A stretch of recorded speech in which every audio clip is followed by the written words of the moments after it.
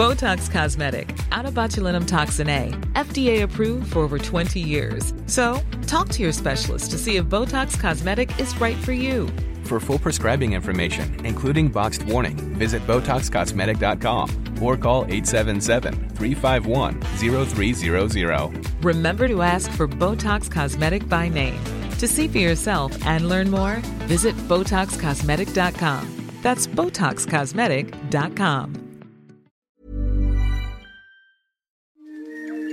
This is an RNZ podcast.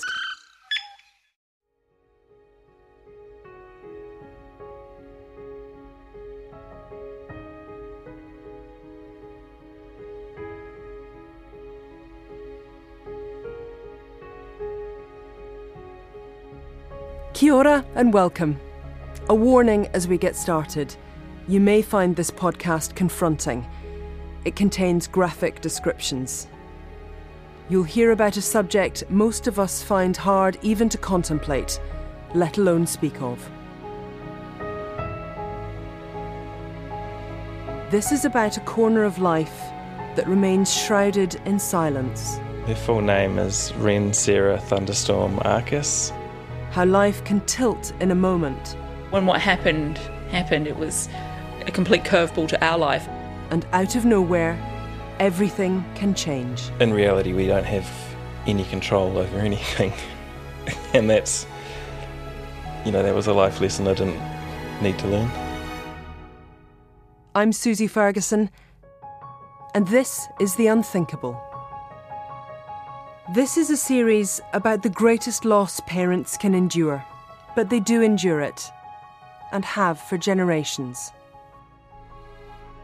Meet Sam Arcus and Kate Gudsell. We basically found pretty much sort of like 5 or 6 weeks after we got married. I remember feeling feeling really nauseous, having a really strong sense of smell, tasting metal when I was, I remember drinking a beer and it being like tasting metal and thinking, this tastes really weird, and just feeling a little bit off. You might recognise Kate's voice. She's a reporter here at RNZ, and her husband Sam's an electrician. They live just north of Wellington City in a quiet street in Tatahi Bay. They've put a shed in at their place for Sam's welding gear. Kate loves the big garden out the back of their home, where the chickens peck and scratch, and where Bam the dog runs about. They were married in November 2015 in the church at Paikakariki, just north of Wellington. Sam scrubbed up smart in a kilt as a nod to his heritage from the Shetland Islands. Kate was in a vintage dress by 1970s Hollywood designer Holly Harp. She bought it online. It was a bit of a punt because she couldn't try it on. She had little white roses and rosemary in her hair, and it looked like her mother's had been on her wedding day. Just a few weeks later, Kate discovered she was pregnant. We just assumed it would be like a year or two, and we weren't actively trying, I guess, but we were not trying, if that makes sense. Yeah, I think people can work it out. Yeah. So, and I think I just did a pregnancy test, and it was positive, and I don't think we could quite believe it, really, could we? As soon as they knew they were expecting a girl, they named her. Me and Kate are the kind of people that we don't really like surprises. Actually, I hate surprises. So when we could find out what sex it was, of course, we're going to find out. And then after that, we did name her and settled on Ren. And I think a little bit as well, like my oldest sister was pregnant with a little girl as well, and I really wanted to stake the name claim, which is probably quite terrible, but having named her... It made it more real. She wasn't just talked about like baby, she was a girl, we called her Ren. Ren Sarah Arcus. Ren just because they liked it, and Sarah after Kate's mother. They had the name, and from the beginning they felt the connection. Now they started preparing for her arrival. Over the next few months they got all the baby gear, a cot, a change table. They'd even bought pictures of little birds for her room. In September, when Ren was a few days overdue, and as storm clouds approached the city, Kate's contractions started. This is really gross, but the mucus plug basically came out. She was pretty much on her way, and it would be next day or so. Because she was overdue, I got one of those, like, what do they call Stretch and sweeps. Yeah, stretch and sweeps. Yeah, I don't know how much graphic detail you want. And that was probably about Wednesday afternoon. And then I went to bed that night and contractions had definitely started. And they got quicker and closer together, you know, and all the kind of other gross stuff that happens when you're in labour, like you're throwing up and, you know, your husband's being annoying and all that sort of thing. And I just remember because it was a freezing cold day. It was so cold the day that she arrived. And, you know, the contractions, I mean, you know, God, that was so painful, which I'm sure anyone who's had a baby knows. But, yeah, they were just, you know, really painful and they were getting closer and closer together. I downloaded an app to time the contractions and it turned out to be really useless because I can't tell when Kate's having a contraction too badly because she's screaming and yelling and nothing different from usual. No. So like at 9 o'clock we're like, they appear to be getting quicker. To the point where it was like, right, we should go to the hospital. She'd had a normal pregnancy with no complications and no fuss, and Kate was healthy. There seemed no need for an obstetrician, so she and Sam had decided the birthing unit at Keniparu Community Hospital in Porirua, close to home, was just what they were after. It's not an emergency hospital, but it's got a birthing unit. Birthing unit was pretty sweet. I mean, it had a nice little courtyard that you could walk around, all that other stuff. Birthing pools and... Yeah, I think before I realised what childbirth was actually like, I envisioned how lovely it would be walking around, you know, this lovely courtyard, labour. What a rude awakening I got. They got there late in the morning, around 11 o'clock. There are midwives at the birthing unit, but no doctors. They put the monitors on me, we're checking the heartbeat and everything was fine. For me, it was sort of like a real blur from this point on. At about 1 o'clock, I remember just all these midwives being in this room and moving me around and making me breathe oxygen and all this other stuff. And then my midwife saying, we're going to go to Wellington. You're having this baby at Wellington, whichever way. And calling. The midwives were struggling to find Wren's heartbeat. Kate was taken by ambulance to Wellington Hospital. Sam couldn't go with her. He had to take the car. He wasn't allowed to leave it parked at Keniparu. He had to drive 20 minutes into the city alone. I remember just being in the ambulance and how painful it was because they'd put me on my back because that was the place where they feel the heartbeat and stuff. But I remember the ambulance just turning around, do you want the lights and the siren on? And she was talking to the midwife and I was like, yes. I mean, yes. You know, I know the journey from Porirua to Wellington so well. You know, every so often I'd look up and be like, oh man, we're only at Tawa. Oh man, we're only at Johnsonville. When are we going to get there? I still think now what that must have been like for Sam, having to know that his wife and his baby were being rushed to hospital and he wasn't there, and that one of us might not possibly make it, you know. We'll pick up Sam's journey to the hospital in the next episode. They all met in the delivery suite at Wellington Hospital.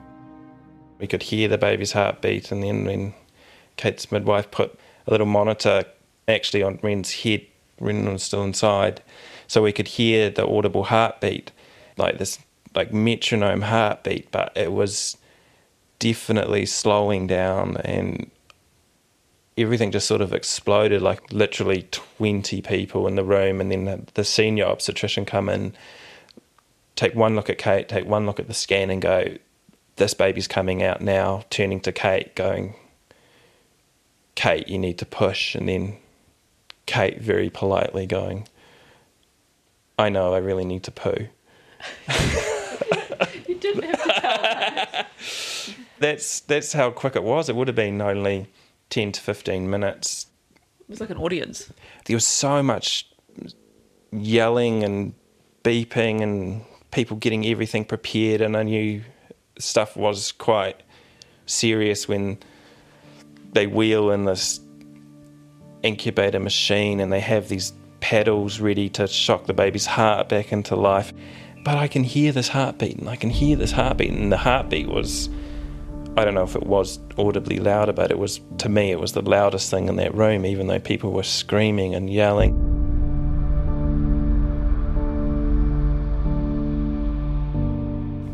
all of us are looking at Kate and telling her to push. And then I think literally Yeah. the baby started crowding them, because I had gone from being You're 4 centimetres dilated. 4 centimetres dilated to just being fully dilated in literally a matter of minutes.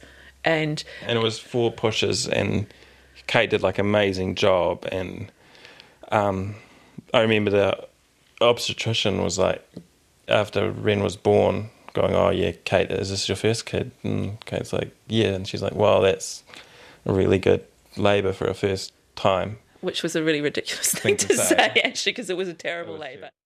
Ren was born at 2:14 in the afternoon of the 8th of September. She was limp. A paediatrician resuscitated her. Kate heard doctors talking about Ren suffering a lack of oxygen, and she knew that could mean brain damage. Everyone was rushing around, talking to her but not telling her exactly what she wanted to know. I stepped in and said, "She's fine, she's breathing on her own. I heard her cry. To put you at ease." Had you heard her cry? No. We never heard her cry. No, we never heard her make a sound. It was the worst. I think that was the hard thing, because I always imagined this character being a bit like me, just being really loud and noisy, and that You expect that, the baby comes out and you hear this wail of like, here I am, I'm in the world. And not ever hearing that is the most devastating thing in the world. And that was like hard for a long time afterwards. Like if we ever heard anyone like complain about sleepless nights because the baby's crying, it was like, God, I would kill to hear that noise, that perfect noise, Ren was whisked away to the neonatal intensive care unit, or NICU. Sam and Kate were now alone, in the room that had been crammed with people. In the silent aftermath of the birth, the horrible enormity hit. I remember Sam just sort of sitting in the corner and me just lying on the bed, and it was just silent, and I was freezing cold, and it was just... It was honestly like, where the hell is our baby? What's happened?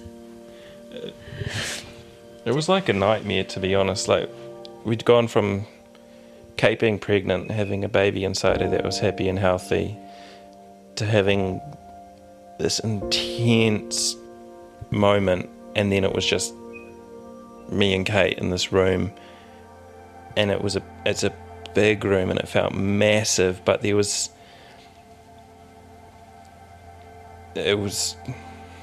hard to explain. It was like, I don't know, didn't know what to say.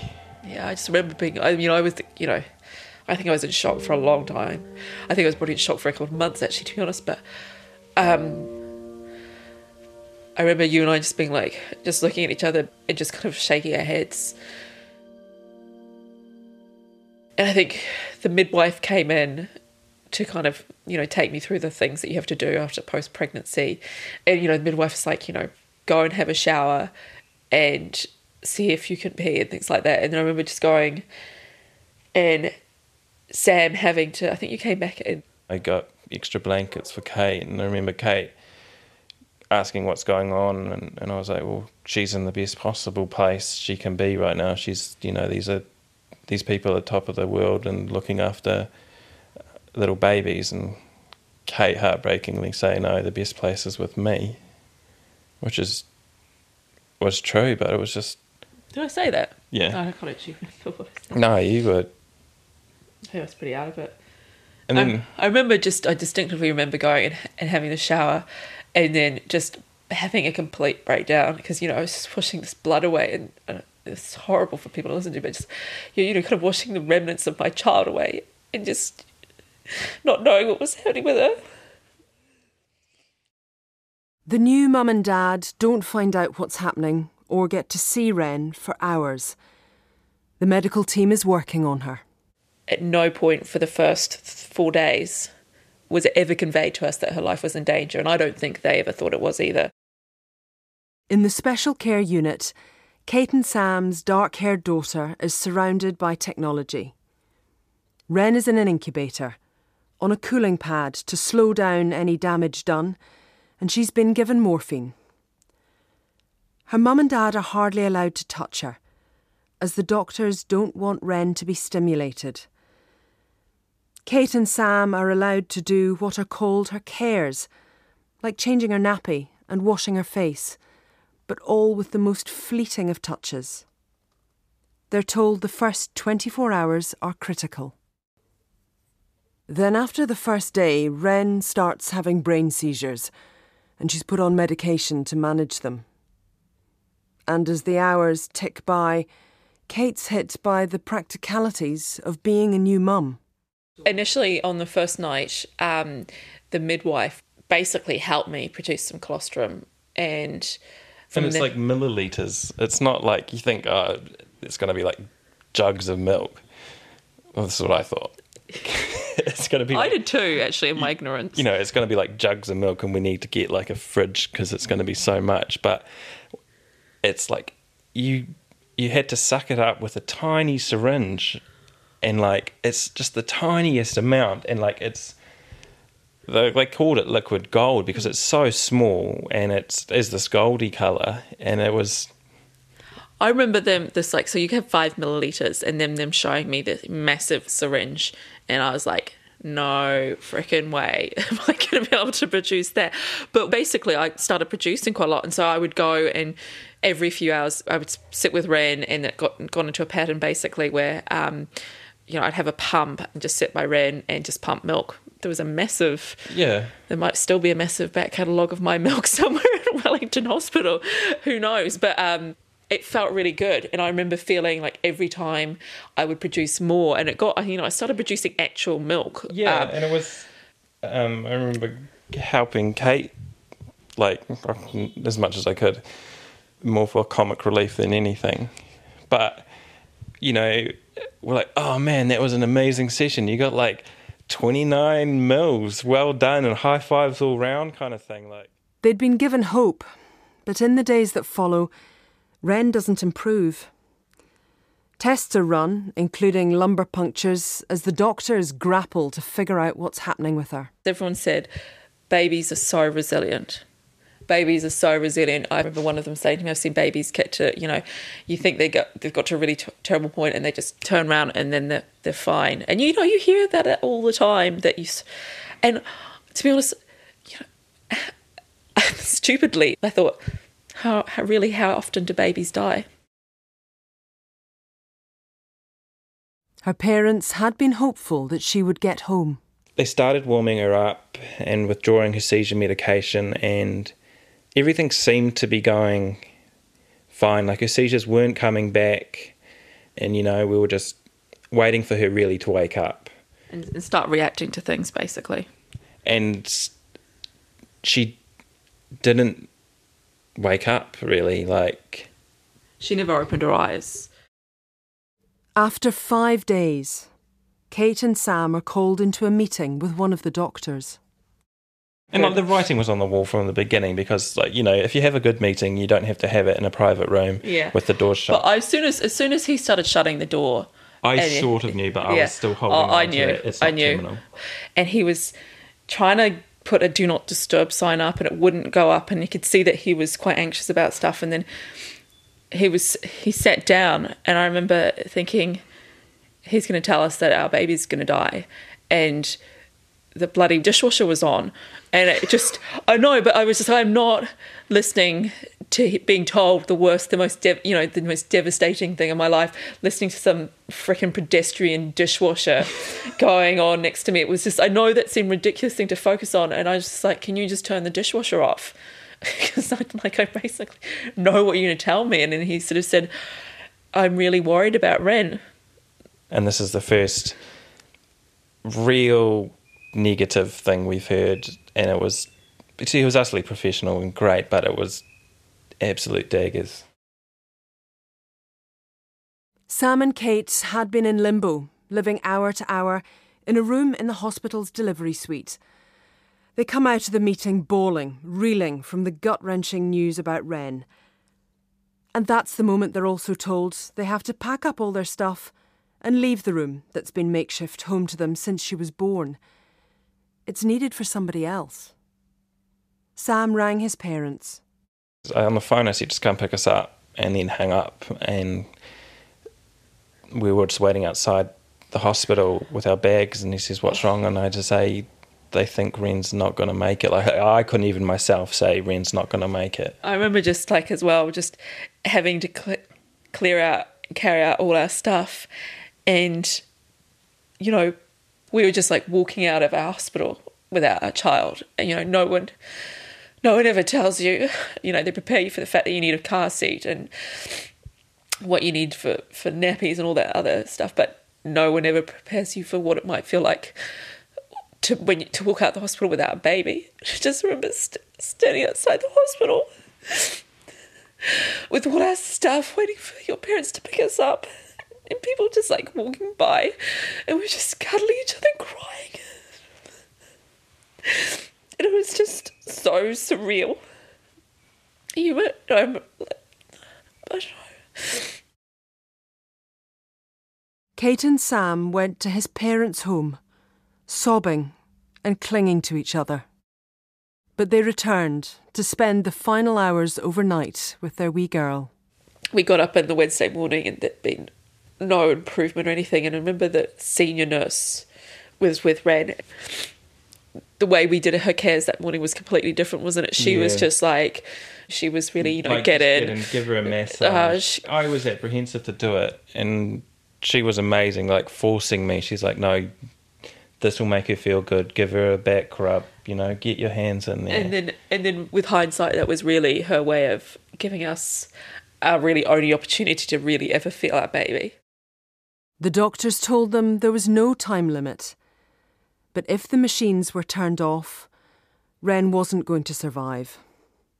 Kate hated the idea of her daughter being kept alive artificially, and she couldn't bear it any longer. They took the decision to switch off her life support that day. And so we went away for a cry and a walk up and down the street, and came back, and Ren was in a different room. And it was the first time she'd been in a room with a window, so there was the sun, and we asked, can we hold her? We need to hold her before we do all this. And they said yes. And it took 2 nurses to pass Ren from the incubator into Kate's arm, and we had to have one nurse like wrap all the feeding tubes and the breathing tubes and cords around Kate, and it was like this. It was a spectacle to watch, trying to get some alone one-on-one time. When we did first get to hold her, knowing that actually this is the only time we're ever going to be able to hold her, and we're going to have to make the choice of when to turn a life support machine off. And thinking, what kind of choice is that? First time we're getting to hold ours, and instead of breastfeeding her, I'm having to decide when to turn off the machine that's keeping her alive, basically. I can't even explain how that made me feel, or how it still makes me feel. And one of the head nurse who was looking after us that day, she was great. She organised for the hospital photographer to come round and take some really nice photos of us holding Ren and of Ren together, and she did a really good job of just like, you know, we've got 230 photos of our daughter, and that's all we're ever going to have. We have them all around our house, and we have a few kept away that are only for us. And yeah. And then basically, we turn off the machine. I mean, when's ever a good time to turn off your child's life support machine? We came in after, because we let Mum and Dad and my brothers have a hold, and we went out, and because we tried this whole experience, we tried never being upset or crying or sad around Ren, and that hope that, you know, that she only knew love and only knew happiness, and just look at this beautiful thing. And we decided that Kate wanted to try to hold the baby on her skin for the first time. So we did skin to skin, and they basically turned off her machine, and then when they removed the tube from her throat, that was really the first time that we really ever heard her, first and last time heard her make a noise, wasn't it? Yeah. Then it was the first time we'd ever seen her lips. Yeah, because it'd always been covered. Yeah. And she just lay on Kate's chest and had a few breaths and didn't breathe anymore. Kate was still lying there and holding wee Ren, and I picked her up and put her in a bassinet and dressed her for the first and last time. I actually dressed her in a onesie that Kate's parents had given her and the christening gown that I was taken home from the hospital in.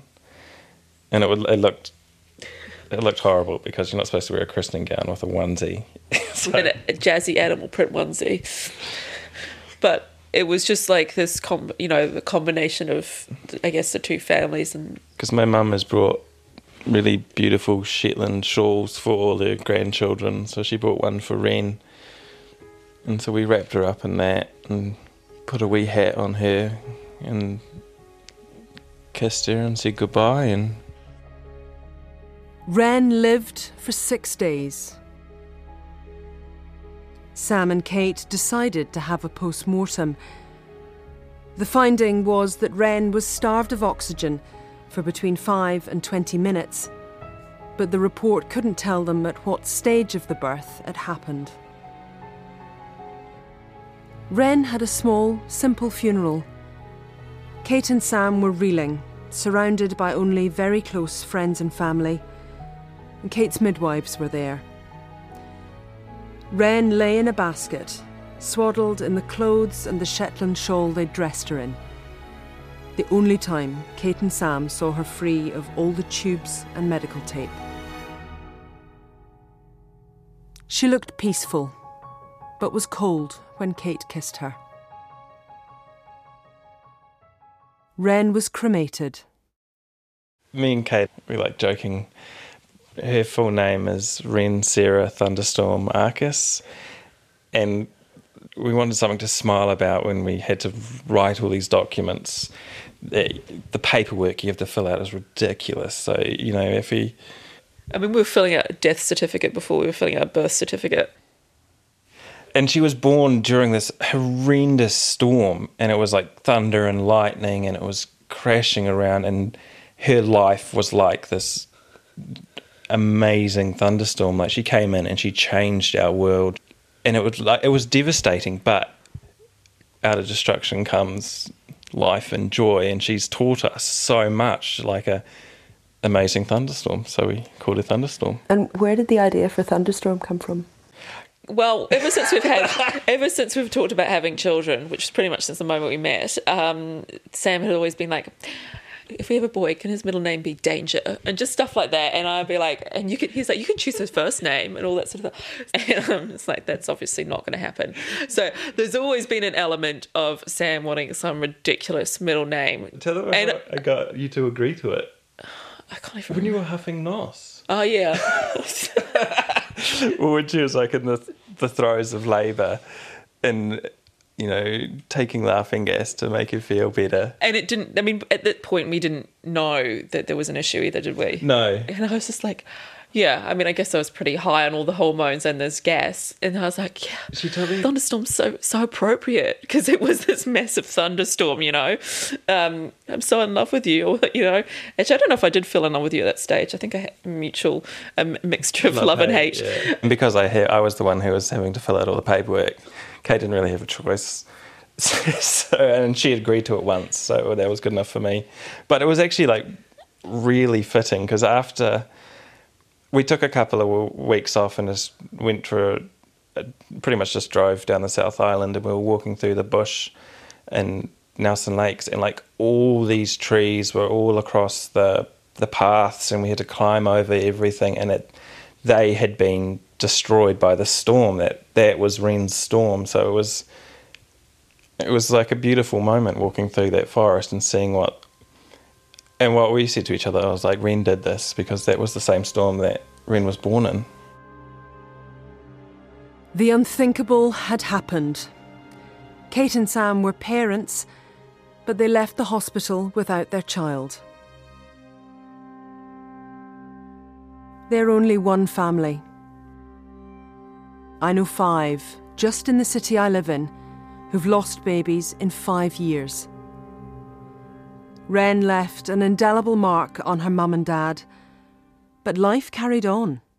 Now that I'm pregnant again, I was really reluctant to tell people I was pregnant, because I was really scared something would happen again, but also because I didn't want people to think that it was fine, we had just forgotten our baby, and it was just, like, oh, well, they've got another baby coming, Sam and Kate's second child is due a year and 3 days after Ren's death.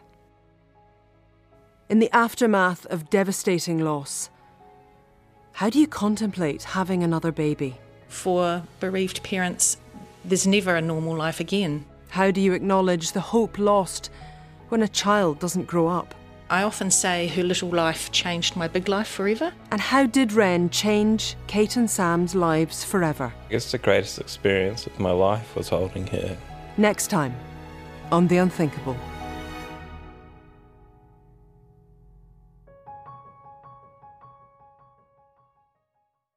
The Unthinkable is a podcast series by RNZ. It was written and presented by me, Susie Ferguson, and produced by Liz Garton. Our executive producer is Tim Watkin. The Unthinkable is engineered by William Saunders. It's available on the RNZ website in the podcasts and series section and on all the podcasting apps, Apple Podcast, Google Podcast, Spotify and iHeartRadio. Please subscribe and rate us. My thanks to Kate Gudsell and Sam Arcus. Ka kite ano. Botox Cosmetic, out of botulinum toxin A, FDA approved for over 20 years. So, talk to your specialist to see if Botox Cosmetic is right for you. For full prescribing information, including boxed warning, visit BotoxCosmetic.com or call 877-351-0300. Remember to ask for Botox Cosmetic by name.